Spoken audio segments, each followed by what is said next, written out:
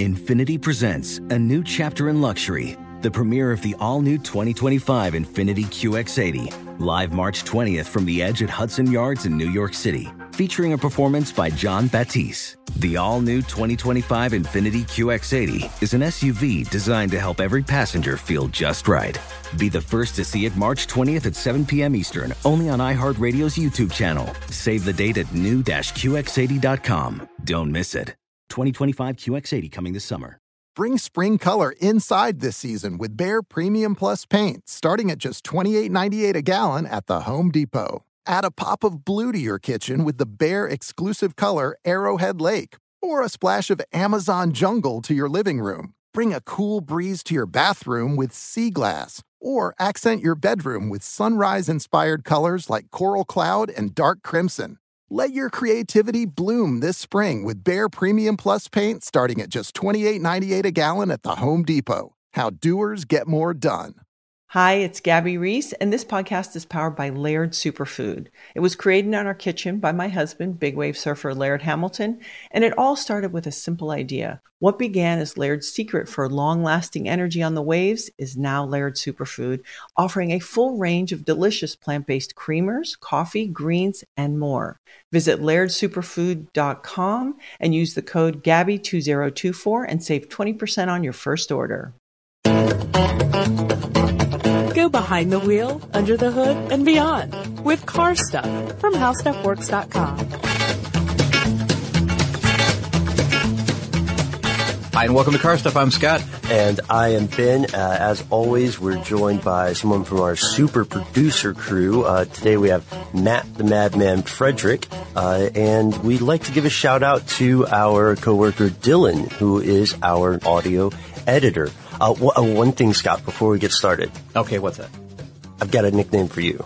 Okay, good. What is this? Scott, well, maybe good. Scott the Snake Slayer Benjamin. The Snake Slayer. Okay, well, this goes to a conversation we were just having moments ago. I have discovered a rather large snake in my yard. Mm-hmm. At times I've spotted this thing. And this weekend I'm going to have to go and hunt that snake, or maybe find a new home for that snake. Either way, I'm not sure. But it's got some...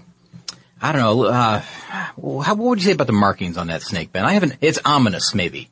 Right. It looks like it's got some crazy markings on it. I'm going to have to look this up before I make any contact with this snake. A lighter brown top, and then bottom. It has darker brown striping on the bottom, but they're relatively fat stripes. Yeah, it's I really don't even know anything. I'm going to have to go with a kind of a blurry photo that my daughter snapped while she was out walking the dog. Yeah. And that's the whole purpose of this, because I've got a small dog, very small dog, mm-hmm. and he's very inquisitive about this type of thing. So if he sees that moving, he's going to go for it. And I don't want him to be bit, of course. He's like 9 pounds, my dog. Right. The snake is probably 9 pounds. It's a big snake. Pretty big. It's a big snake. Hey, it's interesting because off air, I was looking at some of this. There are only 6 types of poisonous snakes in Georgia. Oh, well, the odds are pretty good then. The odds are ever in your favor, Hunger Games style. But and it's not 9 pounds, by the way. This is it's like maybe a 4-foot snake. But still. Yeah. If it bites, it's going to hurt. Well, I'm going to try to avoid that. Do you have a snake bite venom kit? I don't. I don't even have an acceptable bag to put the thing in. Like, I have those snake sticks in the bag and everything. Yeah, you don't have I don't really have a plan right now, Ben. I just discovered this thing last night. I've been watching it. We got a small pond in the back, and it really small, but it's got rocks around it that it suns itself on these rocks, and I think it's eating my frogs, because I've got frogs in there, maybe like big bullfrogs. And I believe the snake is eating those and maybe chipmunks or something like that. In the yard. Right. Well, snakes are good for ecology, and also this brings us to a weird question. You probably didn't know I was going to throw this at you on the air. Have you ever eaten snake? Oh, wow. I don't think that I have. I've been to a few places that have, some adventurous fare. Sure. Where they have, fried rattlesnake bites. Well, yeah, like crocodile tail and or alligator bites or whatever, stuff like that in Florida. And I guess it's all regional. So, if you go out west, you might be able to find some rattlesnake bites or something like that. But, I've never tried it. Have you? Yeah, I ate some snake when I was a kid. More of a novelty trying sort of thing. Anaconda jerky or something like that?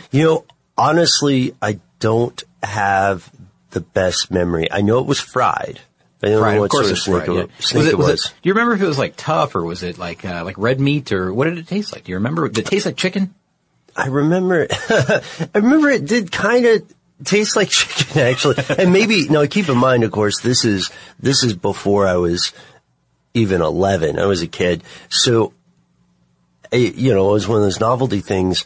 But I have an idea for you, my friend. What's that? What if you handle the snake in a humane way, make sure it's not on the endangered list or something, kill it, right? Get some other snakes, and then start a food truck. Just get some other snakes? Scott's Snake Shack. A Snake Shack food truck. Oh, that's an interesting idea, but a nice transition into today's topic, which, by the way, if you haven't already, please don't tune out at this point, because I promise you, food trucks are far more interesting than you think they are right now. And hopefully you found that out in the past with some of our other topics that, you look at the topic and you might think, I don't know if that's really for me, but hopefully we'll take it in some directions that, might be interesting to you, hopefully. Right. But there's way more to these things than you might think, and we're going to explore a lot of different angles here, and it's an idea that came from a listener. Yes, not just any listener, ladies and gentlemen, our old pal Rudy. Yeah, Rudy Smith. And Rudy Smith wrote in, and I'll be honest with you here, Ben. There's a lot to read here, but I'm going to kind of skim through some of it. I looked through all these links, and this is where a lot of our information came from today. So Rudy's suggestion came to us back in August of 2015, and he says, Scott, Ben, and Noel, there are a lot of food trucks in Minneapolis right now, and most other big cities and most other big cities in the U.S. as well. Their design and complications are quite interesting. Now, that's what kind of grabbed me. Their design and complications. So that's an interesting angle that we're going to explore here today, I promise. And he says, and yes, knowing us, of course, he says, and yes, some of them are used in the preparation of pizza, which is vitally important to you and I. So there's a lot of really excellent angles to handle here, and I mean, I'll just kind of breeze through this list, and we'll get to these as topics throughout the whole show. But floor plans are mentioned. Some of the best food truck designs, I guess. Then there's he says, then there's the occasional fire or explosion, and yes, there are many articles here about like 11 homes damaged in food truck explosion. Philadelphia food truck explosion. There's a lawsuit pending for where propane tanks weren't properly inspected and things like that. So, catching fire, that type of stuff. So there's a lot of, peril in owning a food truck as well, I guess. Or being near one, maybe. Yeah. Possible. And, let's see, the other thing is there's, unusual designs. We mentioned this already, but, it's like some weird food truck designs. I've seen a few on the streets here. There's a pizza trailer, because we're not going to talk about just trucks. We're going to talk about trailers. We're going to talk about carts. We're going to talk about a few different things. Maybe mostly focus on trucks, but these trailers are a big part of it now as well. He says the barbecue guys are the real innovators. And then there's like these, breakaway barbecue grill pits and, just the crazy design, like a fire truck barbecue, design, which is an interesting one. Yeah, I saw that one. Yeah, it's really interesting. And then complications. And complications to me are one of the most fascinating parts. Food safety. And I know it doesn't sound fascinating now, but it is interesting. Food safety, transporting cooked and partially cooked food, because some of these truck owners are cooking while they're driving down the road, which is, they have a staff in the back cooking as they're going. And it depends on the state, as we'll learn. Yeah, and imagine that with a deep fryer or something in the back. So, again, that's another thing. There's the complex world of driving around with a deep fryer in the back of the truck. You've got to figure out how to contain all that so you're not losing not only profits, but something that's potentially very hazardous in the truck. Oh, sure. There's the legal angle, like where are you supposed to be, and, Department of Health issues and concerns and things like that. So another interesting angle. And then, who builds these food trucks? There's a company, or there's several companies really that put these together. I was going to add to this a few different things as well. There was a movie recently about food trucks. Oh, yeah, with Jon Favreau? Yeah, Jon Favreau, and, I will mess up the names of the actors if I even try. It's called Chef. Yeah, Chef is the name of the movie from 2014, and I watched it. It's about a chef who quits his job at some popular LA restaurant. I think kind of hooks up with, his best friend and his ex-wife and his son to create this food truck business eventually out of Miami. And then he makes a journey of it, like coming back from Miami to LA and becomes very, wildly popular along the way. It's really an interesting, it's a quick version of how this all happens for people who really do it. But also think about festivals where you see food trucks and of course we're going to talk about regulations, but Some are really, really simple. Some are super complex with what they cook. You'll see places like cooking lobster and things on board, when others are just making grilled cheese and fries. Not that that's there's anything wrong with it. No, not that it's any less difficult or anything. It's just, it's simple versus complex. And also we'll talk about the interesting specificity that some food trucks have, which arrives out of necessity as much as it arrives out of marketing. And how they can adapt and how they're able to adapt much faster than a brick and mortar restaurant. We'll talk about that too. So, and okay, there's also the social media aspect of this whole thing now. That's a big part of this as well. There's really a lot to discover here when you talk about food trucks. And so hopefully this will be hopefully we'll get to everything we just mentioned, but hopefully this will be a little bit more interesting than you thought. And I guess we can start with food truck history, because we like to start with history of things, right? Yeah. Okay, so food truck history, we can look at it several different ways. It's relatively murky. You know what? I'm going to call it officially a fool's game to try to figure out the first time in history somebody fed someone off of a rolling contraption, because that's ancient history. Well, how ancient? Talking like 17th century here in the United States. Now, this is in the U.S. only. I've only got U.S. history here. Right, exactly. Because that's the only way we can really find a good starting point, is to look at a specific country, and of course we have the most information about the U.S. Exactly right, and of course I guess we're biased because we're here in the United States as well. So that's typically where we tend to focus if it's something that we need to narrow down like this. A lot of the local laws I'm going to complain about later in the show also are based in Georgia. Yeah. Okay. Well, that makes sense because we have experience with that, right? Yeah. So I understand. You might not have guessed the 17th century was when this all started, but it did. It started with, push carts and chuck wagons and things like that. And you might think, well, where the heck was it started in the 1600s in the United States? Well, you got to remember that New York was settled in 1624. Right. So, street carts and push vendors in New York City, right away from the very beginning, the police and the local authorities had a problem with this. People selling food on the streets. It wasn't something that was typically done in the United States up until this point. It was usually a brick and mortar place. You go to a public house and eat, or something, or a steakhouse, or whatever. You would dine out in an establishment that was a permanent location, not something that you could grab on the go. Mm-hmm. Exactly.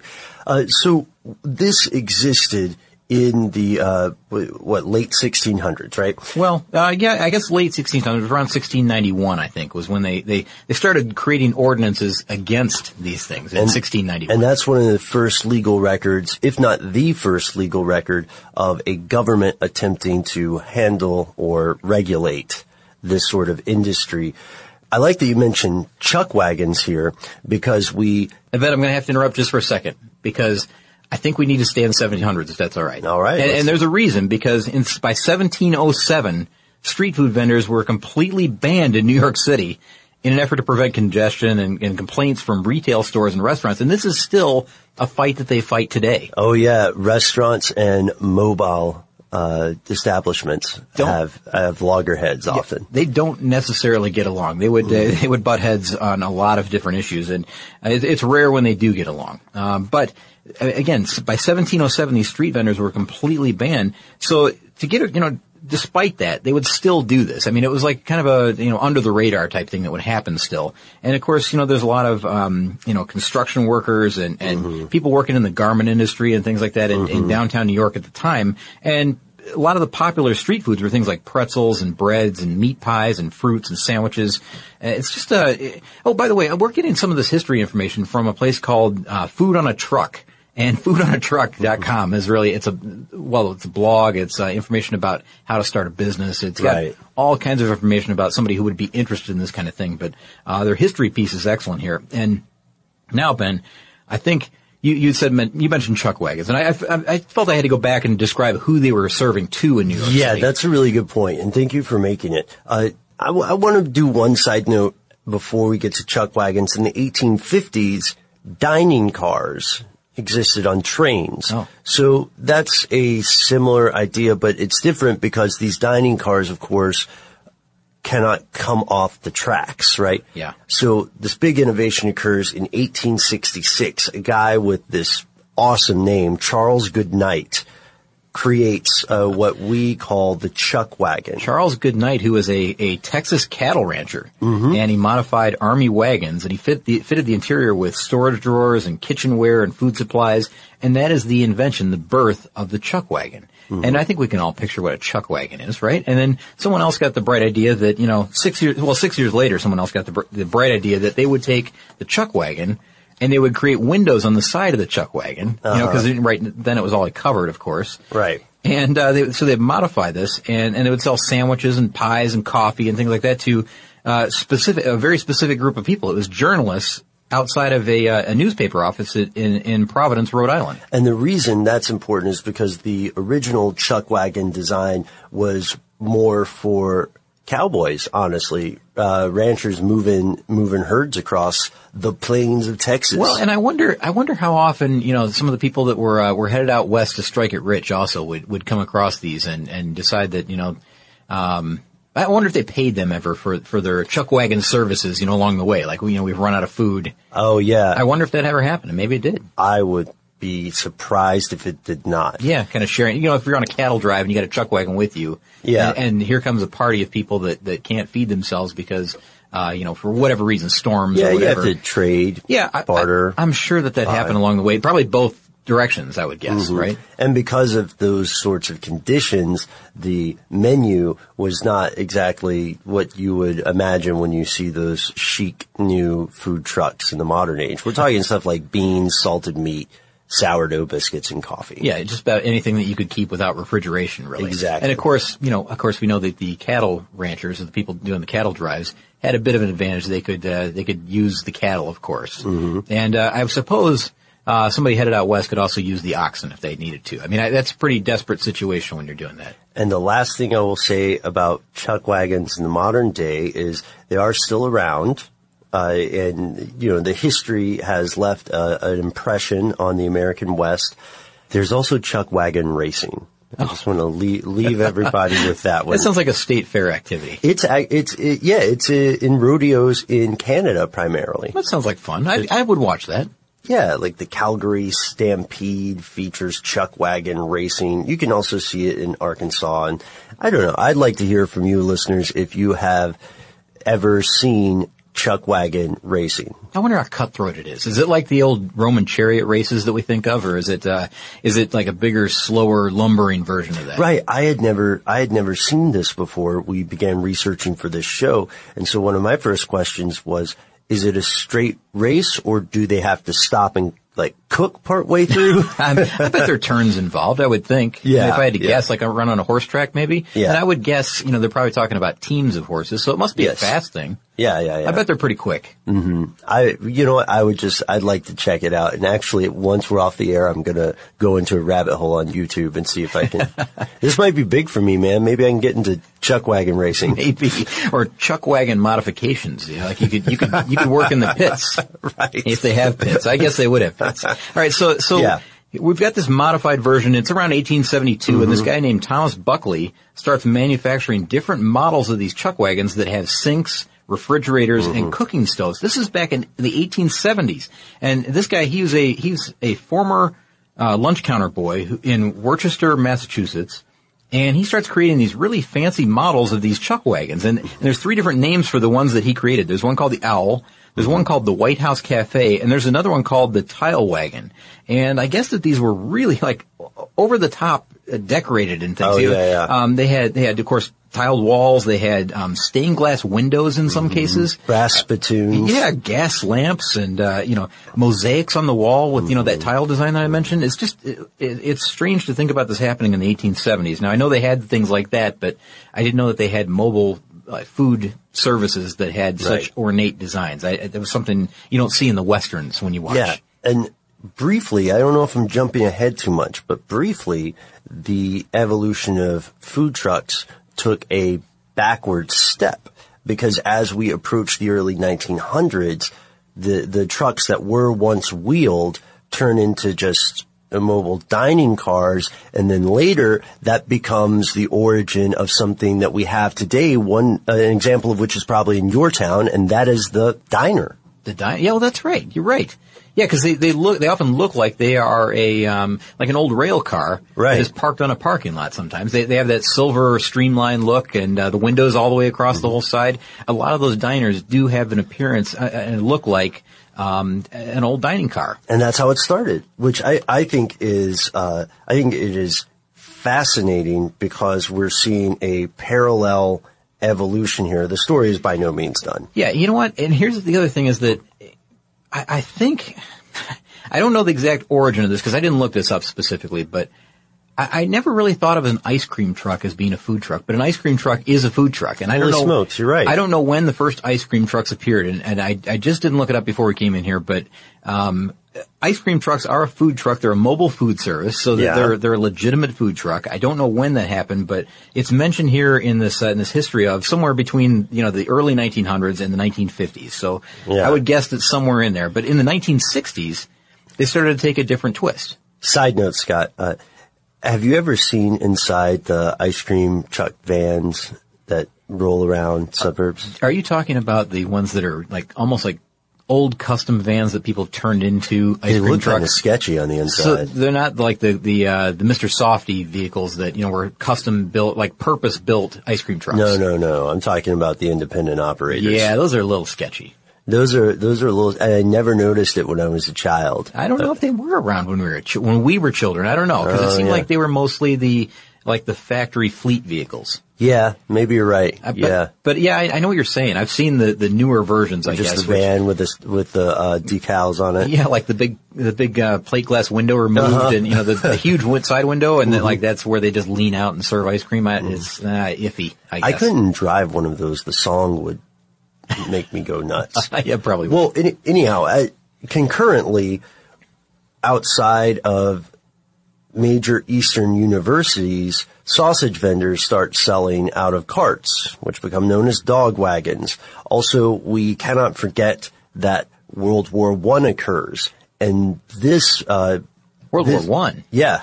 Well, okay, so we're going way back to 1917, is that right? Yeah, exactly. The U.S. Army had mobile canteens or field kitchens to feed troops, and it's a similar concept, but it's a little different, of course. Yeah. And then 1936, you'll love this one, man. This one we can't miss. 1936, Oscar Mayer rolls out the first portable hot dog cart, the very first Wienermobile. Really? So it's a portable cart? Yeah, it looks different. Oh, okay. Here, I have a picture for you. Interesting. That's, okay. It's much smaller. Well, it looks like the Oscar Mayer Wienermobile, but a push cart. Right, yeah.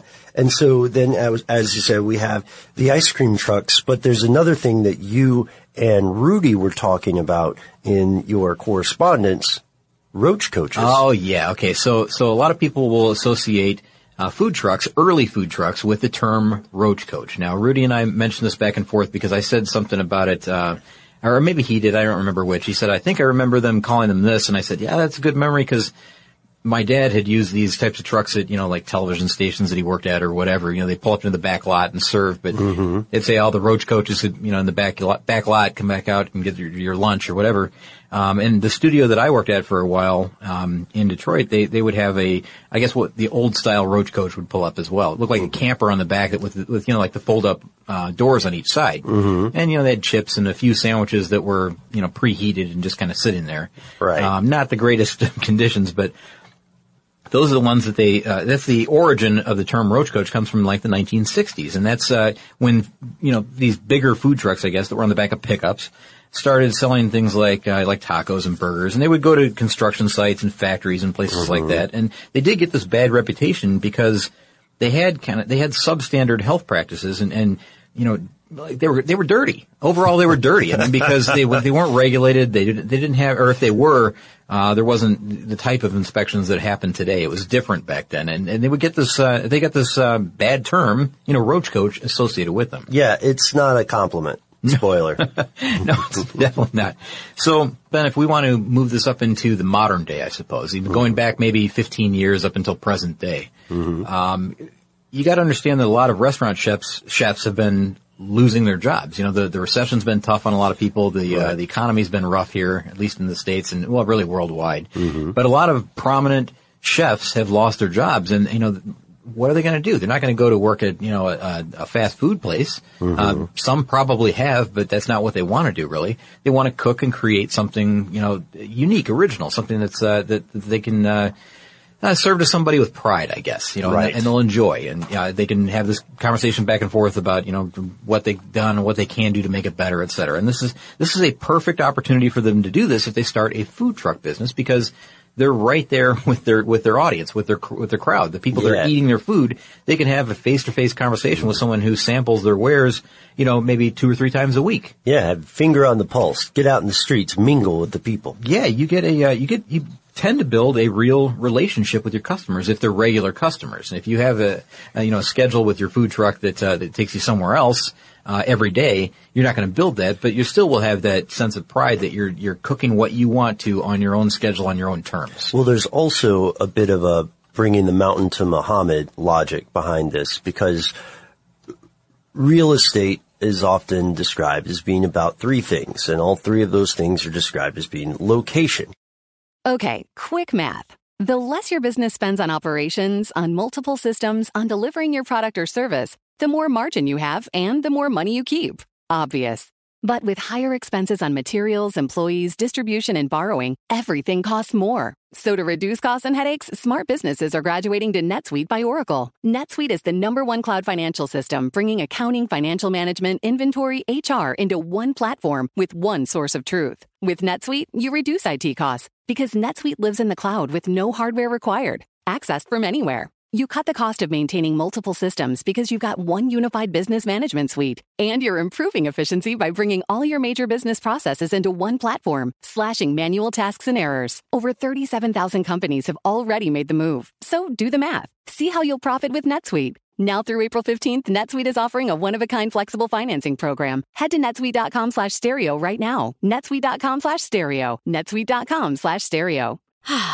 Spring is a time of renewal, so why not refresh your home with a little help from Blinds.com? We make getting custom window treatments a minor project with major impact. Choose from premium blinds, shades, and shutters. We even have options for your patio, too. Blinds.com invented a better way to shop for custom window treatments. There's no pushy salespeople in your home or inflated showroom prices. Our design experts can help you find the perfect window treatments on your schedule. We'll even send free samples directly to you.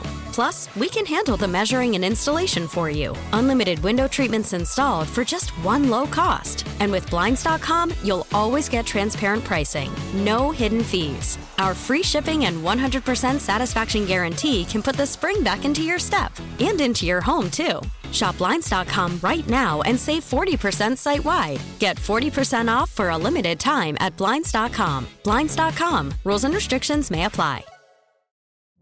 Witness the dawning of a new era in automotive luxury with a reveal unlike any other as Infiniti presents a new chapter in luxury, the premiere of the all-new 2025 Infiniti QX80. Join us March 20th live from the Edge at Hudson Yards in New York City, featuring an unforgettable performance by Grammy and Academy Award-winning singer, songwriter, and composer, Jon Batiste. The all-new Infiniti QX80 is unlike any luxury SUV you've ever seen. Smart enough to anticipate your needs, even before you do. Every line, curve, and detail was thoughtfully crafted, so everything for every passenger feels just right. Don't miss it. Mark your calendars and be the first to see it March 20th at 7 p.m. Eastern, only on iHeartRadio's YouTube channel. Save the date at new-QX80.com. 2025 QX80 coming this summer. Let's just get this out of the way. For anyone who is not familiar with the restaurant industry, it is a cutthroat business. Those people out there, from the chef to the sous chef to the dishwasher to the person who just seems to always be hanging out there and you're pretty sure they work there, but you don't know what they're doing. I guarantee you those people are all busting their humps. It is a very difficult business. Yeah. And it's been said before, that restaurants have a shelf life. And part of that shelf life may be due to the fact, well, of course, that, people will age and people will retire and stuff like that. But also, the restaurant is only in one place and people have to go to that one place. But if you have a food truck and there's a crowd on the other side of town for, I don't know, let's make something up, for, Bluegrass Festival, then you can just hop in the truck. And we're way oversimplifying this, but you can move to find the people. Sure, yeah, and we'll tell you why that's an oversimplification in just a minute, because there's more to it than that. But you're right that, and okay, there's a lot of different angles here too, in that you say every restaurant has a shelf life. Some do, some I feel don't. Like the classic diner maybe doesn't, because it serves the classics. It has the meatloaf, it has the grilled cheese, it has hamburgers, it has a chicken sandwich, that type of thing. These food trucks, they can be, they're adaptable. Some places open up and they're more, cutting edge, the nouveau cuisine, and it's whatever the latest trend is. And those to me are the ones that are kind of like, the open today, gone tomorrow type places. It happens unless they adapt and change along with the needs. And that's one thing that food trucks are really, really good at, is that on the fly they can change what they serve. They can adapt it. They can also take it in slow steps if they want, but they're a lot more flexible with the menu. And part of the reason behind that is that typically the person who owns a food truck is the person who's on the food truck cooking. Right. That's the top chef. The person who owns the restaurant, that puts up the same menu every night, is not typically the chef. And the chef and the owner might have, words about, what should be cooked that evening or even that month or, for the upcoming season or whatever. There's always that argument that happens there, because restaurants are exceedingly expensive. So the people that own restaurants aren't necessarily the people that also cook in the restaurants. They might just be a business partner, and they might have a differing idea of what should be served. They're not adapting to the market as quickly. And I know that's a broad brush to paint this whole thing. Sure. And I don't even pretend to completely understand the food industry at all. But I do understand that, these mobile food service vehicles can be a lot more flexible and they can evolve a lot faster than a brick and mortar restaurant can. And many restaurants, especially now, many restaurants that are brick and mortar stationary restaurants have purchased or acquired a food truck so that they can send their truck out to things to popularize them. You're touching on something that I want to get to eventually. There's a short list of 10 things that I kind of want to go through quick, but it's a list of things that food trucks won't tell you. Oh, I know this list. Or people that own food trucks won't tell you, I guess. And one of the things, and it's the last thing on the list, so I'm okay with telling you this. A lot of people don't understand that restaurants do own food trucks, and not just like the trendy restaurants in town, the cafes and things like that. We're talking like Taco Bell owns a truck, Sizzler has a truck. There's a lot of trucks that are owned by companies that you just would never ever expect. I mean, Dunkin' Donuts has a truck. I mean, I know that's not a restaurant, but like the Philly Connection has a truck for their cheesesteaks. Yeah. Pizza Hut has a truck. So some people don't get this because some of these trucks have gone to the extent of changing the name of the truck so that the association in people's heads doesn't get tied to the truck business. Now, I think that's a bit dirty, but I understand what they're saying when they do this. And this is coming from this article again. Where did I find this? I found it in Market Watch from a couple of years ago. It's a few years old, but it still stands up. The Sizzler truck is called the ZZ truck, from the two Z's in the middle of Sizzler. Yeah. And the reason they do that is because they don't want old memories, people's idea of that chain of restaurants to be in their head when they're buying this new product, because they really do have some new stuff. They have new recipes, new menu items, updated versions of old classics. Sure, it's a great way to test what's popular. Yeah, and it's a way to reach new customers that normally wouldn't walk into a Sizzler, but they will walk up to a food truck. And the thing is, like, maybe they do, get some old customers that go to the food truck, right, and they win back those old customers that might have bad memories of what Sizzler was in the past, even though Sizzler, I think, is trying to change their overall image anyways right now. But it's an interesting look at, how that all works. And I guess, places like Taco Bell and, Pizza Hut and things, they just do what they normally do in the restaurants at the food truck as well. I don't think they're adapting that much to the market needs or whatever. Right. They're already doing that at their brick and mortar They're places. not all of a sudden going to make wontons or something. No, but like an older business like Sizzler, they have a lot to gain by getting out there, to get new people in and maybe, again, like they said, change the minds of some of their older customers as well. Mm-hmm. So, maybe we'll talk about that list later. There's some interesting things there. Yeah. So we have a couple of things we can talk about, as we go. You want to just go the modern day? Yeah, sure. Let's do that, because what a crazy thing this has become, really. I mean, we see them everywhere. They're on street corners. They're at festivals. They block off streets in the middle of towns to have food truck events. We have been here. We at our office for a while. We relied on food trucks every day before the food court was open in our building. Right. Yeah. Those were glory days as well, because if you caught the right food truck, you could grab lunch for. Here's my line. I don't like to buy lunch. I feel like I have somehow messed up in my personal planning if I don't bring a lunch. But my limit is $10. Okay. I can't go over $10. Reasonable. And it can be tough because there's some higher end restaurants in the area. But if you guys ever feel like visiting Scott and I, then I'll show you the ropes. There's a great pizza place nearby where you can eat like a king for like $8. But don't blow up my spot, because I don't want the rest of the building to find out about it. Or all of Atlanta. Yeah. Yeah. So we do have a food court now, right? And it's very pricey, but compared to what we have now, the food trucks were relatively inexpensive, even though, you're paying a bit of a premium for the convenience. Oh, or for the experience, which is why Taco Bell and Sizzler would rebrand themselves. And we knew which trucks were going to be there every day because they had a social media presence where they would schedule. They would announce it, yeah. They would schedule maybe 3 trucks to come, at different times during the week. And these food trucks would travel in packs as well, which, it's just like when you see a bunch of car dealerships all clustered together in one strip, right? It's just a way to get somebody who is already planning on being interested in the product that you have. Yeah, you think that's a mistake, but it's not a mistake in a lot of ways, because you're bringing in more customers that way. You're able to, once somebody's already on the lot to buy a car, like you said, Ben, they might wander over to the next lot and decide they like that car better. And that's the same way with food trucks. Right. And the modern food truck craze, which has been going on for several years now, can be traced largely to a guy named Roy Choi. He was based in Los Angeles at the time, and created a Korean taco truck. Los Angeles has a heck of a history with mobile food delivery. Now, it's interesting that he would choose like Korean tacos for this, right? Barbecue tacos.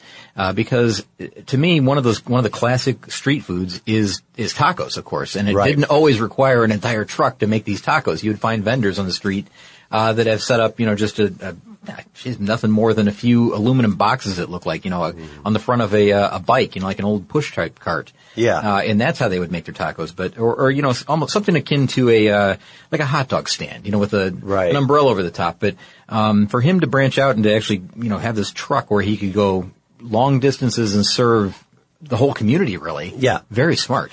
So this was 2008. And as you said, the recession hits. So, food trucks become even more appealing because they're cheap eats, in many cases, cheaper than a restaurant.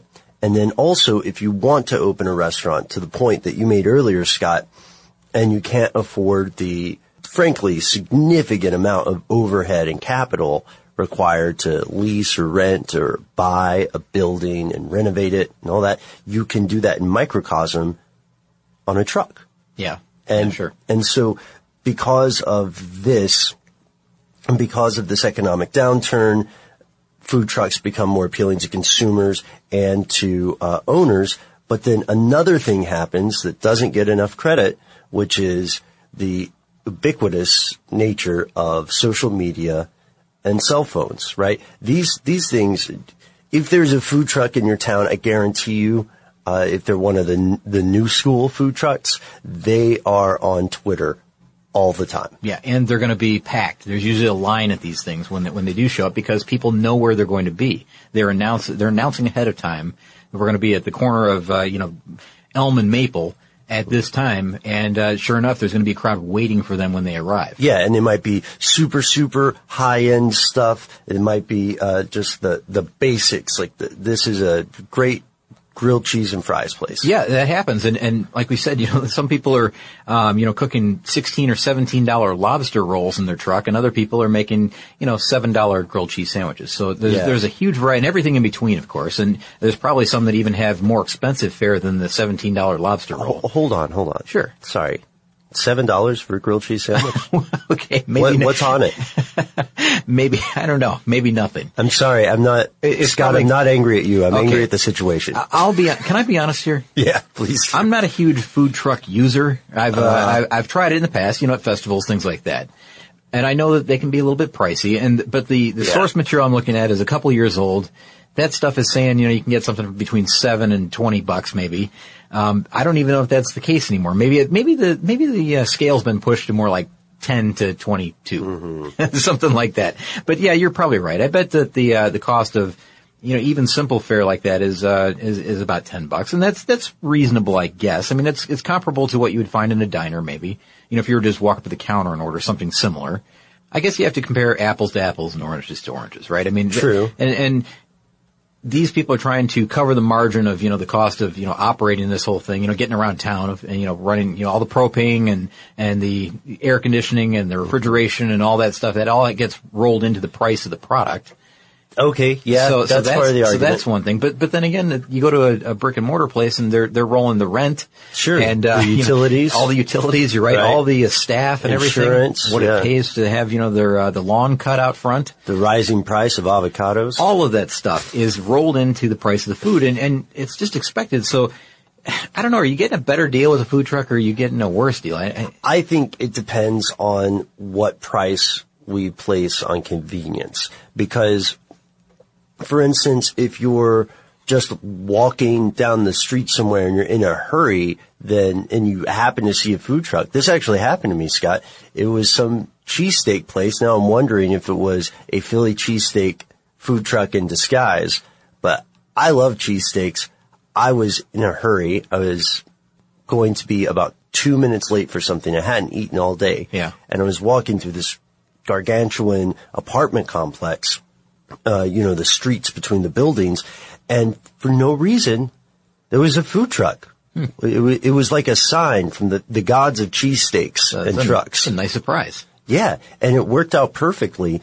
It's the only time that happened to me because it's a booming industry here in Atlanta, but it has some complications to Rudy's point, which we'll get into the legal stuff. But where do you want to go with this? Well, tell you what, how about this? I would love to talk about complications and regulations and rules and things like that. And I want to talk about the vehicles themselves. Yeah, I do too, a little bit. How about this? I can run through a quick pros cons list maybe. That's fantastic. It seems like, and I'll do it as quick as I can here, but you understand that there are pros that a few pros that we've talked about. There's also some drawbacks and listen to this list carefully. There's only about, 4 or 5 of each one. So okay. I'll try to go through quickly. Okay, quick math. The less your business spends on operations, on multiple systems, on delivering your product or service, the more margin you have and the more money you keep. Obvious. But with higher expenses on materials, employees, distribution, and borrowing, everything costs more. So to reduce costs and headaches, smart businesses are graduating to NetSuite by Oracle. NetSuite is the #1 cloud financial system, bringing accounting, financial management, inventory, HR into one platform with one source of truth. With NetSuite, you reduce IT costs because NetSuite lives in the cloud with no hardware required, accessed from anywhere. You cut the cost of maintaining multiple systems because you've got one unified business management suite. And you're improving efficiency by bringing all your major business processes into one platform, slashing manual tasks and errors. Over 37,000 companies have already made the move. So do the math. See how you'll profit with NetSuite. Now through April 15th, NetSuite is offering a one-of-a-kind flexible financing program. Head to netsuite.com/stereo right now. netsuite.com/stereo. netsuite.com/stereo. Witness the dawning of a new era in automotive luxury with a reveal unlike any other as Infiniti presents a new chapter in luxury, the premiere of the all-new 2025 Infiniti QX80. Join us March 20th live from the Edge at Hudson Yards in New York City, featuring an unforgettable performance by Grammy and Academy Award-winning singer, songwriter, and composer, John Batiste. The all-new Infiniti QX80 is unlike any luxury SUV you've ever seen. Smart enough to anticipate your needs, even before you do. Every line, curve, and detail was thoughtfully crafted, so everything for every passenger feels just right. Don't miss it. Mark your calendars and be the first to see it March 20th at 7 p.m. Eastern, only on iHeartRadio's YouTube channel. Save the date at new-QX80.com. 2025 QX80 coming this summer. Ready to bring some spring vibes indoors? Behr Premium Plus paint is here to make it happen, and it's starting at only $28.98 a gallon at the Home Depot. Picture your kitchen coming to life by adding a pop of blue with the Behr exclusive color Arrowhead Lake. And let's not forget your living room. Picture it drenched in the lush, verdant tones of Amazon jungle, breathing new life into your space with every glance. Head into your bathroom and let the cool breeze of sea glass wash away all your stress. And when the morning sun peeks through your bedroom window, feel the warmth and comfort of a spring sunrise with shades like coral cloud and dark crimson. Whatever your inspiration, start your spring with a durable finish that resists dirt and grime to last all season. And let your creativity bloom with Behr Premium Plus paint, starting at just $28.98 a gallon at the Home Depot. How doers get more done. There might be a few we can add on the way. We'll start with the pros. How about that? Yeah, Let's keep it positive. So the advantages of owning a food truck might be, that there's, well, a few of these we talked about already. The relatively lower initial investment and operating costs. Sure. Compared to, opening a restaurant. It's understandable. I mean, like the first-time entrepreneur, it's a way to also kind of jump in, get your toes wet, learn the landscape, as they say. Understand what's going to happen. Food trucks can also be kind of like a complementary addition to an established business. So if you have a catering business, maybe that's one that we haven't even thought about. Caterers who want to branch out from just doing single events can go to, festivals or, just prowl the city during the day and, sell to everybody every day. That's a great thing. It's like every day having a party. Yes. If you want to look at it that way, really. The third one here is, it mentions the dynamic of the food truck business and how it's a bit different compared to running a restaurant or providing catering services, because it's great for people who enjoy this really busy, active working environment, like something that's really just chaotic and crazy, but you're getting the job done. It's fun for some people to be in that type of situation. And if you're someone who likes that type of thing, as an owner or as a chef or whatever, you like the hustle and bustle in the kitchen, the activity, and some people really do, this is perfect for them. And again, you get to be face to face with the customers, so you get a lot of feedback, and I think that's got to be rewarding to a lot of people. That you don't get that in the kitchen at the diner or at the TGI Fridays down the road. Right, there's a little more distance often. Yeah, how many times do you really get to see the person or talk to the person that cooks your food? You don't very often. If you want to compliment them, you have to call them from out of the kitchen to do so. I know it happens, but it's not very common. But on a food truck, that might happen every day, several times. So that's another thing. And the fourth one here is that one that we've already talked about, modifying products is a lot easier on food trucks because menus are designed to be uncomplicated but delicious, but it can be challenging and also enjoyable for an entrepreneur in that type of situation. They want to change things, they want to be adaptable and flexible, but on a food truck you can create these new products and deliver them a lot faster than you can if you have a brick and mortar place where you have to reprint menus every day or tell the whole staff how to adjust this and how to fix that, and it's a whole different ballgame, really. Yeah. The last one for the pros is that you just simply have the ability to participate in events like concerts or festivals that you normally would be completely discounted from unless that venue happens to be right across the street. If you've got a restaurant right near a ballpark, good for you. That's an excellent location, and you're going to get business every time there's a ball game in town. But what if you could also, you could park a truck there near the ballpark and then the next day go down to, the NFL, the stadium where they're going to play the NFL game on Sunday. Right. And then you go to the zoo or the something. NFL game. Do you hear why I said that? I sound so hokey when I say stuff like that. So anyway, you understand what I mean. Yes. You can go to the zoo. You could also, you can go to music festivals, as we said. I would guess that, if there's, churches or schools having events at places, you can park outside of those. You could go to protest. I'm kidding. Well, honestly, you can. You can do stuff like that. I mean, putting yourself in a little danger maybe in some situations. But, I guess it depends on what they're protesting. Park outside. Like if you know there's going to be a prison riot that day, you could park nearby, just hope for some, Oh, wow. Some of the runoff. I don't know if those are the customers you want. Maybe not. All right, so let's quickly go through the cons, and then we'll move on to some of the other interesting things. More interesting things. How about that? What are you talking about? I don't know. Sometimes when I say things, I think like, what did I just say? I said, let's move on to something interesting now. Oh, this is a cool side note. I don't know if we've ever talked about this, and I'm interested to see if this ever happens to you guys as well. Sometimes when I say something that is especially awkward, which has happened probably 3 or 4 times this morning already, I have this pause and this internal monologue like that kid on the Wonder Years. Mm-hmm. And I always think, what if I'm struck by a meteorite or have an aneurysm or a heart attack and my last words were going to be, yeah, I guess canned vegetables are okay. Or some, you know what I mean? So it's something like this. It's like when you say like, let's move on to something more interesting. And then you go, right at that moment, I realized that was the stupidest thing I've ever said in my life. You know, it's like that internal, it's like a different voice almost in your head that picks up like a narrator. I get it. All right. So, cons. Let's talk about a few cons. We'll do them fast. So here's something that we've mentioned before, and maybe we didn't think about it the right way the first time we said it. Getting a food truck business started through a bank loan can be tough, and the reason is banks are skeptical about lending money because they think that the food truck thing is a trend, that it's going to go away. It's a fad. So when we talk about prices later, you know, some of the stuff is coming from a few years ago, but they think it's a fad even back then, and it's still going strong. So I don't know how right this is or how accurate all this is, but it doesn't seem to be a fad. It seems to be growing, if anything, at this point. It's growing despite local regulations. Well, yeah, despite local regulations. That's right, because that's number 2 is the challenge is regulations. A lot of different states and municipalities have very clear rules regarding these mobile businesses, the food businesses, but others have no such thing. You know, they're completely different between cities, between counties, between states. It's all very different. So, you have to research and contact the relevant agencies based on where you're going to be that day or that week or that month or where you just intend to operate in general to understand what kind of licensing needs you have and et cetera. And it can be very complicated. So that's one thing. Yeah, right. Here's one example just for our textbook case here.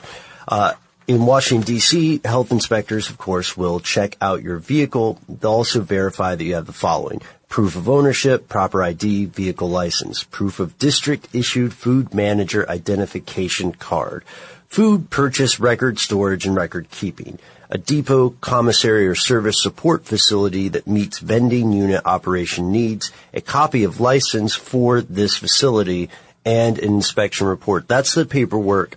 That's just the paperwork alone. Well, there's way more than this if you go to, between different states too. Right, because here, I'll give you another example, and this comes from our 10 things they won't tell you list. I was going to save this for later, but it's a perfect time for it now. They're not all held to the same standards. At all. As we said, you know, from state to state or even from city to city or county to county. So, regulators, for the most part, in all areas, require food vendors to have hot and cold running water, a refrigerator, and to be able to dispose of waste properly. But you know, some of these specific rules can differ. Like in Los Angeles, food trucks must also park within 200 feet of a bathroom where workers can wash their hands. That sounds pretty strict. I mean, that's a situation you're not going to find all that often.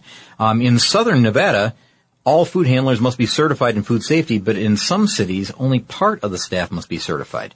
In New York City, restaurants are given letter grades following health inspections, but not food trucks. So food trucks aren't held to the same standards as restaurants are in New York City. And then in LA, food trucks also get graded. So they get the letter grade as well. So that differs between LA and New York. There's all kinds of this stuff happening. And Ben, there's more to it than just that. I mean, another one off of this top 10 list is that one of the things they say is we're not supposed to be here. And it's funny because, you know, it's strange because of how many there are. You know, every year it seems like there's more and more of these things on the road. But in parts of Nevada, the trucks have to relocate every 30 minutes. That's another kind of crazy rule. I didn't know that was a law. Every 30 minutes, no matter what, they have to pick up and go. In Washington, D.C., the food trucks are technically supposed to move out of a spot once the line that they're serving clears. So the last person in the line gets to the front of the line and they're served. Yeah. Technically, they have to leave. They can't just sit and wait for more customers to arrive. Which is strange. And in New York City, last year, they pushed a lot of food trucks out of the Midtown Manhattan area by enforcing a decades-old rule of banning vending machines, or not vending machines, but banning vending from metered parking spaces. So if it's a metered parking space, even though they're paying for that space, they can't stay there. They're unable to. So they have to stay in areas that are free parking and try to find free parking in downtown Manhattan for a food truck. I mean, it's hard enough to find it for a small car. So these tight restrictions, these different laws, I mean, a lot of times you find that they have to park illegally. And they know they're parking illegally, but they have to do it, otherwise they're not going to make any sales. And there's even one other kind of crazy one, and I don't know if I have the state or the city that this is in, but there's some law on the books, and it's like a 30 or 40-year-old law again, where you have to be hailed in order to stop the food truck. So the food truck's only able to pass through town unless somebody waves it down and says, hey, tacos or whatever. Hey, ribs. And you know what they call it? What? It's going to make sense when you hear it. It's called the ice cream rule. Oh. Because you've seen this. Ice cream trucks drive through the neighborhood, and until somebody yells out, ice cream, or whatever they yell out. Keep cruising. Yeah, they just keep going. And, it's a fun game when you're a kid to yell ice cream and then hide. And then see him stop. You monster. Well, I did when I was a kid. Yeah, it was fun. It was a fun game. You would hide behind a bush, and then the guy would drive by and you'd yell, ice cream! And he would stop, and he'd wait there for about a minute, looking around, and then he'd start to move again and yell, ice cream again, and he'd stop a second time, but that was it. Then it was done. How that guy must have hated you I know, and I think after a while, in that area, the guy just kept moving on. But that is called the ice cream rule, and this is critical because remember we talked about social media? Yeah. And we'll get back to the cons in a second. Yeah. Social media helps this rule because whatever city that was in, I can't remember where it was, they said that by having people on the premises when they arrive, that's the same as hailing them down. That's the same as them telling them to stop because they want the service. So they schedule the stop. People arrive ahead of time. There's a pool of people waiting. They're able to then park and then serve those people. If they weren't there, they can't just stop in the parking lot for no reason. So the social media thing has helped them out a lot in that case with the old ice cream rule. That's a really good point. Weird, huh? How that all ties together. So back to the cons, and we'll do this quick because I want to move on to some important stuff here with the trucks themselves. Finding the right truck and then finding also a commercial kitchen can take time and money. Now, that's pretty important, finding a commercial kitchen, because that ties into a rule that you know about, right? Where about the cooking. Right. So in some places, Atlanta being one of those places, it is illegal to prepare food from scratch, essentially, on the truck. You can't really cook. You're just reheating. Well, you can prep. You can do some stuff, but the actual, or you can finish, I guess, a dish, but the actual from scratch part of it occurs typically off-site somewhere. Well, I find this fascinating because here's the thing. The food trucks range anywhere from 30,000 to more than 100,000, of course, with all their equipment and everything. Right. But then in addition to that, you're going to require a commercial kitchen somewhere. And it has to be a kitchen that can be inspected, and it can be a purpose-built place for your own business, an individual that can own this place. Yeah. But a lot of them share a commercial kitchen space. Yeah. And they prepare food ahead of time for their daily needs. And this is going to bother me if I don't say it, because I think we need to be honest here. Let me phrase this as a question for you, Scott, and for you listeners. Do you believe that the enforcement of this legislation comes from restaurant lobbies? I absolutely do. I'm glad that it's not just some conspiracy theory cooking in my head, man. No, it's not. They butt heads all the time. Because it reminds me again of Tesla and dealership lobbies. Yeah. And we looked at the conflicting interests between Tesla's model and the orthodox car selling model. And now I'm wondering, are restaurants in some parts of at least the states banding together to fight the rise of food trucks? It's funny though, because they've had this contentious relationship since way before 1866 with the chuck wagons even. Since it was street carts, our vendors pushing a cart on the road, or on the street rather, they've had the idea that they're stealing business from the restaurants. And are they or are they not? I mean, how can you measure that? Are these people that would have gone into a restaurant, sit-down restaurant, or even a diner where you just order at the counter, Or is it something they just wouldn't have taken the time? They just wouldn't have eaten lunch that day. Maybe that's it. Well, yeah, but there's also, I can see the restaurant side. For instance, let's consider this hypothetical situation. You own a restaurant. Well, I own a restaurant. Okay, we'll call it Ben's Banh Mi Burgers or something. And I've had this restaurant for a while. It's doing pretty well. We get a big lunch rush. Sure. Lines out the door. People love these Banh Mi burgers. And all of a sudden, I see some joker, driving some step van called Scott's Snake Shack pulling up right across the street. Yeah. Pulling my customers away to get the fried alligator bites. Or how about this? How about I even show up with a burger truck? So it's direct competition. What are you going to do about that? I mean, that's a serious issue. I mean, it really is. I get that if they're parked within a certain distance, you are going to draw new people. Well, in the restaurant, I'm going to have to wait for a table, or it's going to take 45 minutes for me to from start to finish. Right. Or I could walk up to the truck and get my burger in 5 minutes and eat as I walk to the next meeting or whatever you're doing. Pros and cons of both, I suppose. Cons. I mean, sometimes you want to sit down, and sometimes you want to go inside and have the air conditioning and have the service. You want to experience that whole thing. Time, yeah, exactly right. I mean, there's a need for all of that. I totally get it. So again, back to the con, just so we can understand what we're talking about one more time, is that you either have to get, in addition to the food truck, which is a cost, of course, you have to have a shared use commercial kitchen or a private commercial kitchen. And then also keep up with inspections on that. Right. So, it's still another large investment. So the last con here on the list is that, and as we've mentioned many times, is that the mobile food industry is very competitive and margins are really, really low in a lot of cases. So, the cost of operating the business is oftentimes more than what you make during the day. So that's a problem for a lot of people. But the other thing that we're not thinking about, or we haven't even mentioned yet, is that this business is also weather dependent.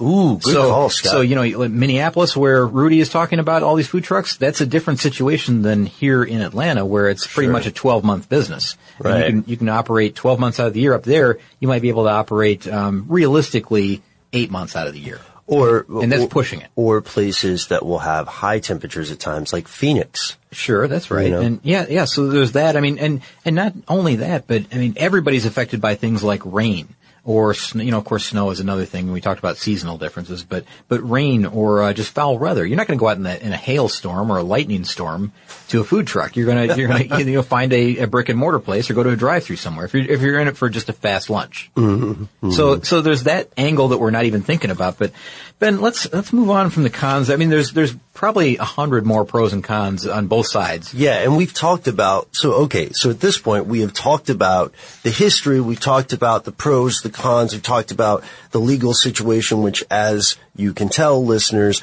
irks me to no end, and I'm working assiduously not to go on a rant about what a load of malarkey it is, but malarkey nonetheless in the way these laws are being applied, not to make any sweeping argument about the consequences of overregulation.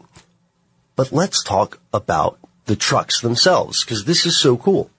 Yeah, I agree. And there's a few manufacturers that are creating these, I guess the more cutting edge trucks, the ones that we see, with the modern wraps on them and, the bold designs and, the innovative, maybe even innovative exteriors. It looks like a pig on the outside with ears and a snout or something, it's going to serve pork sandwiches.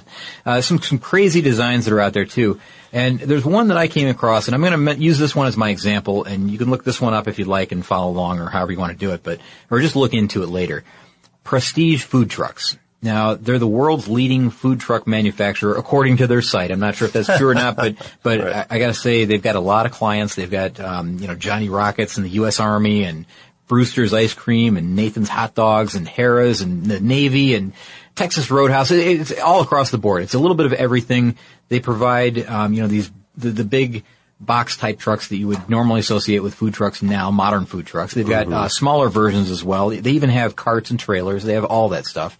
And if you're looking for, a custom built truck, that's something they can do. They can build one from the ground up. Any floor plan you want, any appliance you want of any kind, they'll do it. It's just a matter of cost at that point. They've been featured on shows like How It's Made, so you can watch them doing this. They've been on CNBC and, Food Truck, I think it's a show called Food Truck Face Off, which is, of course, it's exactly what you think, one of those Food Network type shows. Just a lot of variety, I guess, in this place. You can have, really, really simple, or you can have really, really complex. And the current inventory, the ones that they have already built, I was looking through the prices on some of these, and they've got one that was almost like a salon type vehicle. They call it a fashion truck, and it has, things like hair washing sinks, and so it's not really a food truck, but that was the lowest end vehicle they had, and that was $40,000. And it's a modern truck, it's big and new, and it's got a lot of flash to it, I guess. Right. But it's a different thing. It's not for food. One of the biggest food trucks that I saw, or the most expensive food truck, and they've got everything in between, so it's, $40,000 to this price, $165,000 for one of these. And I would guess that they can go north from there as well, depending on what you want. But this one looked pretty nice, I gotta say. It was a 22-foot food truck, had just about anything and everything you wanted. Deep fryers, a grill, a stove, it had air conditioning, it had a refrigerator, generators, it had everything, and it was spotless. Stainless steel, right. Spotless kitchen. Really, really nice truck, but again, $165,000. That's a lot of money. To try to get from the bank for a loan, or if you have that money as a startup, that's another thing. But, I don't know, it's an interesting place. And they do all their manufacturing right there in Elkhart, Indiana, which is in northern Indiana. It's on the border practically.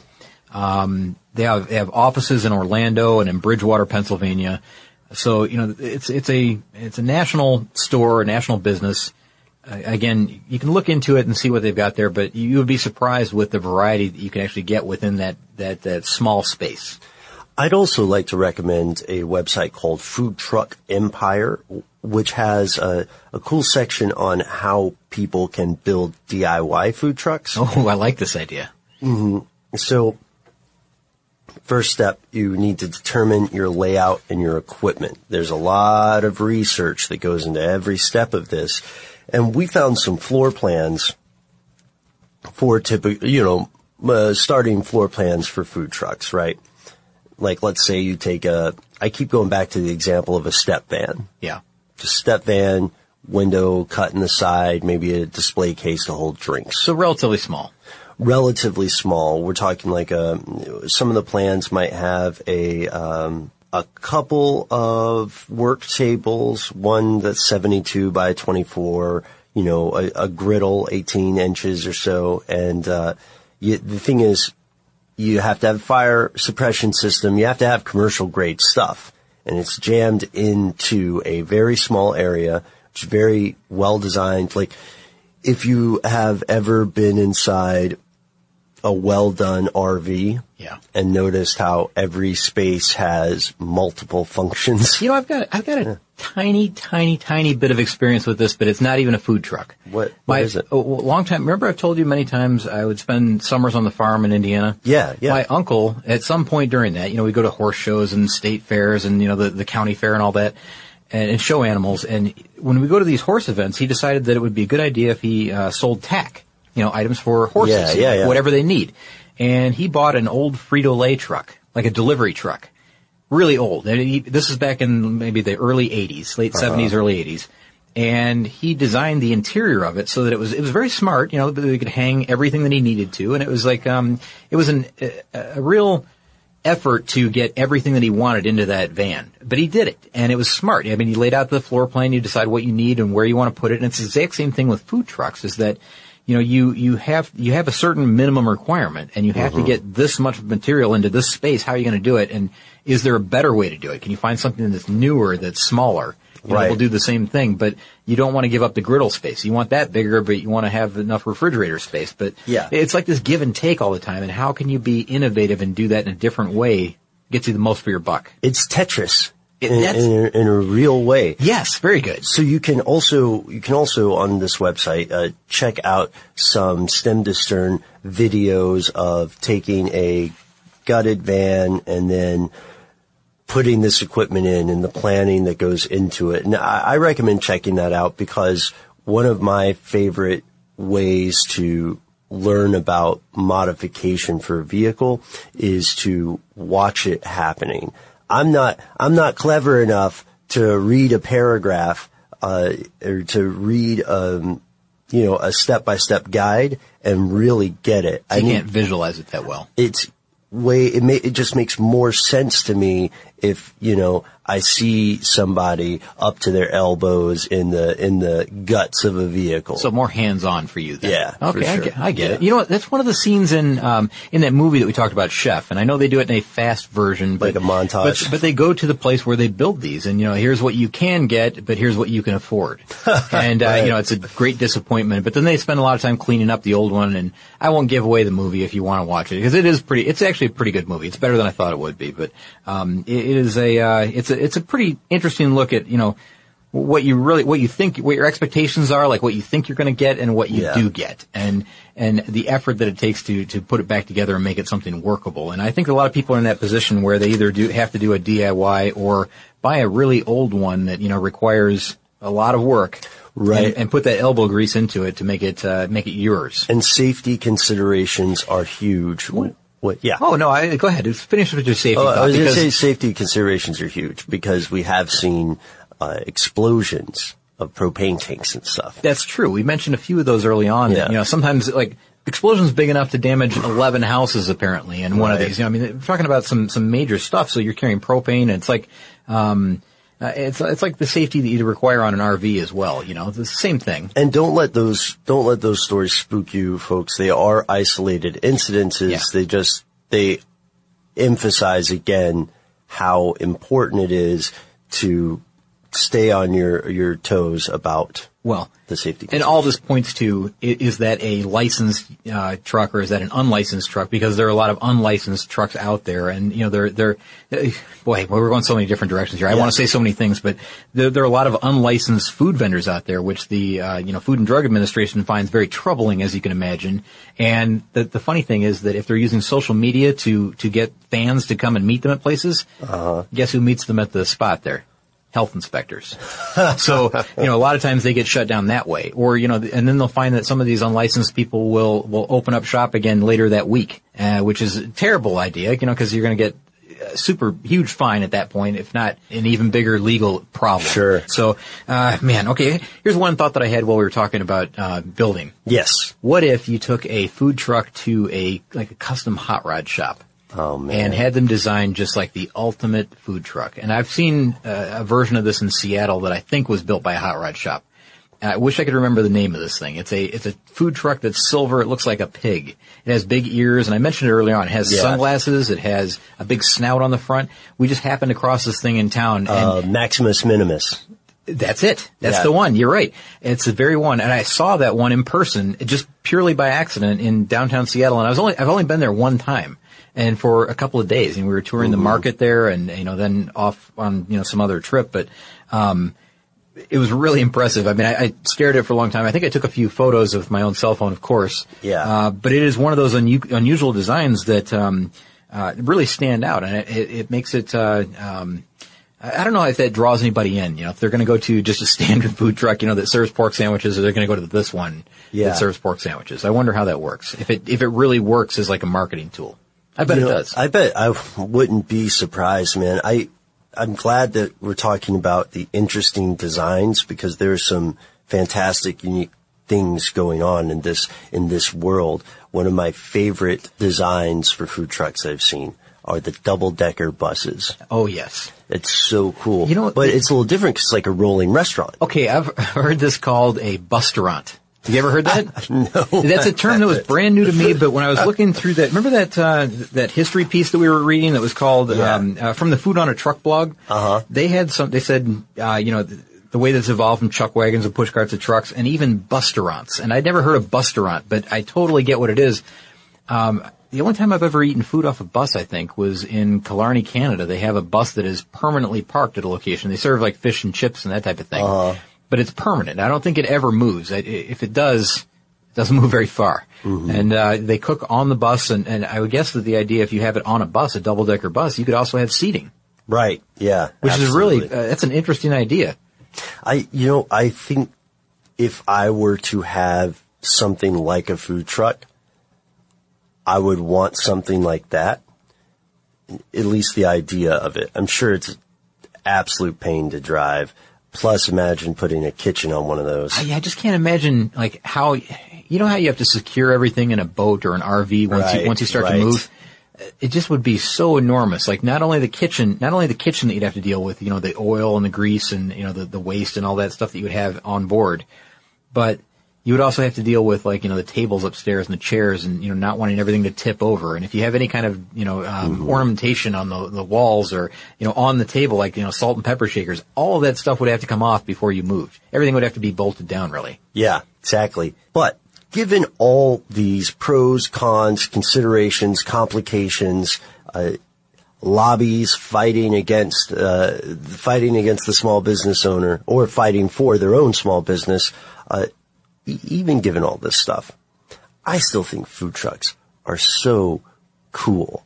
And I've been inside some of them. I've hung out and seen the process, like a day in the life kind of stuff for a video that we did previously with one of our coworkers and friend of the show, Kristen Conger from Stuff Mom Never Told You. We got together and did an episode of a show called Food Stuff where we looked at food trucks. And this is a fascinating phenomenon. I hope it continues. I want more street vendors. I know not everybody does. I want more food trucks. I want more food carts. I want to be about a 2-minute walk away from being able to eat something at all times. That's sort of my goal in life. That's a good rule. You gotta dream big, man. like these little oases, they're just 2 miles away. Or no, what do you say? 2 minutes. 2 minutes away. Walking. Okay, well, it's even closer. All right. I would open up a sandwich shop here at the office if I didn't think that our boss would get mad at me. Yeah. Hey, by the way, I watched all of those Food Stuff episodes, the videos. Very entertaining. I like it and informative. I thought they were really good. So if our listeners would like to check out the Food Stuff episodes, a lot of them feature you. Do all of them feature you or just most? It's a show that we did in...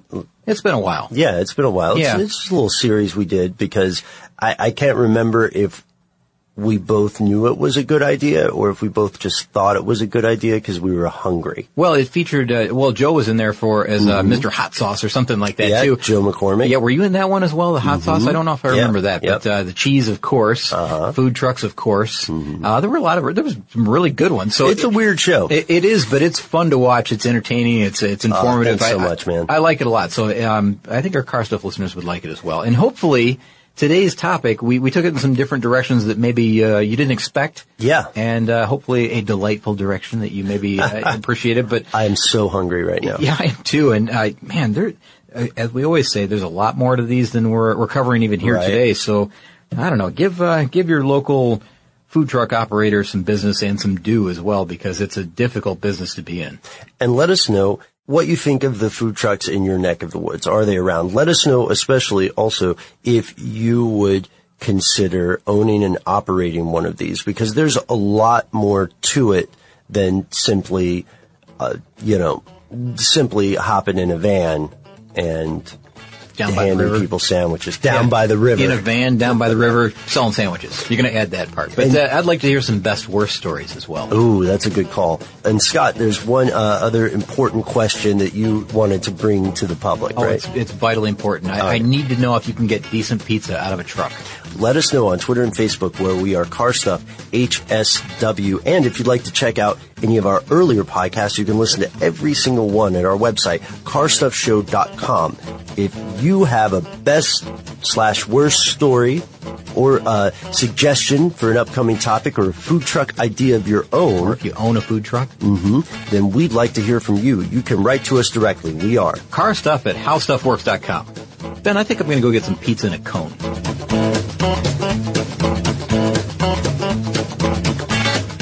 For more on this and thousands of other topics, visit howstuffworks.com. Let us know what you think. Send an email to podcast@howstuffworks.com. Infiniti presents a new chapter in luxury, the premiere of the all-new 2025 Infiniti QX80, live March 20th from the Edge at Hudson Yards in New York City, featuring a performance by Jon Batiste. The all-new 2025 Infiniti QX80 is an SUV designed to help every passenger feel just right. Be the first to see it March 20th at 7 p.m. Eastern, only on iHeartRadio's YouTube channel. Save the date at new-QX80.com. Don't miss it. 2025 QX80 coming this summer. Hi, I'm Gabby Reese. Join me and my husband, big wave surfer Laird Hamilton, on our journey with Laird Superfood. From our kitchen to yours, we've crafted delicious plant-based creamers, coffee, greens, and so much more using high-quality functional ingredients. Visit LairdSuperfood.com and use the code GABBY2024 for 20% off your first order. Hey there, it's Ryan Seacrest for Safeway. Now that spring is here, it's time to focus on self-care and revitalize your personal care routine. Now through March 26, head in store, shop for all your favorite personal care essentials, and earn 4 times rewards points. Shop for items like Crest toothpaste, Secret deodorant, Old Spice deodorant, or Gillette razors. Offer expires March 26. Restrictions apply. Promotions may vary. Visit Safeway.com for more details.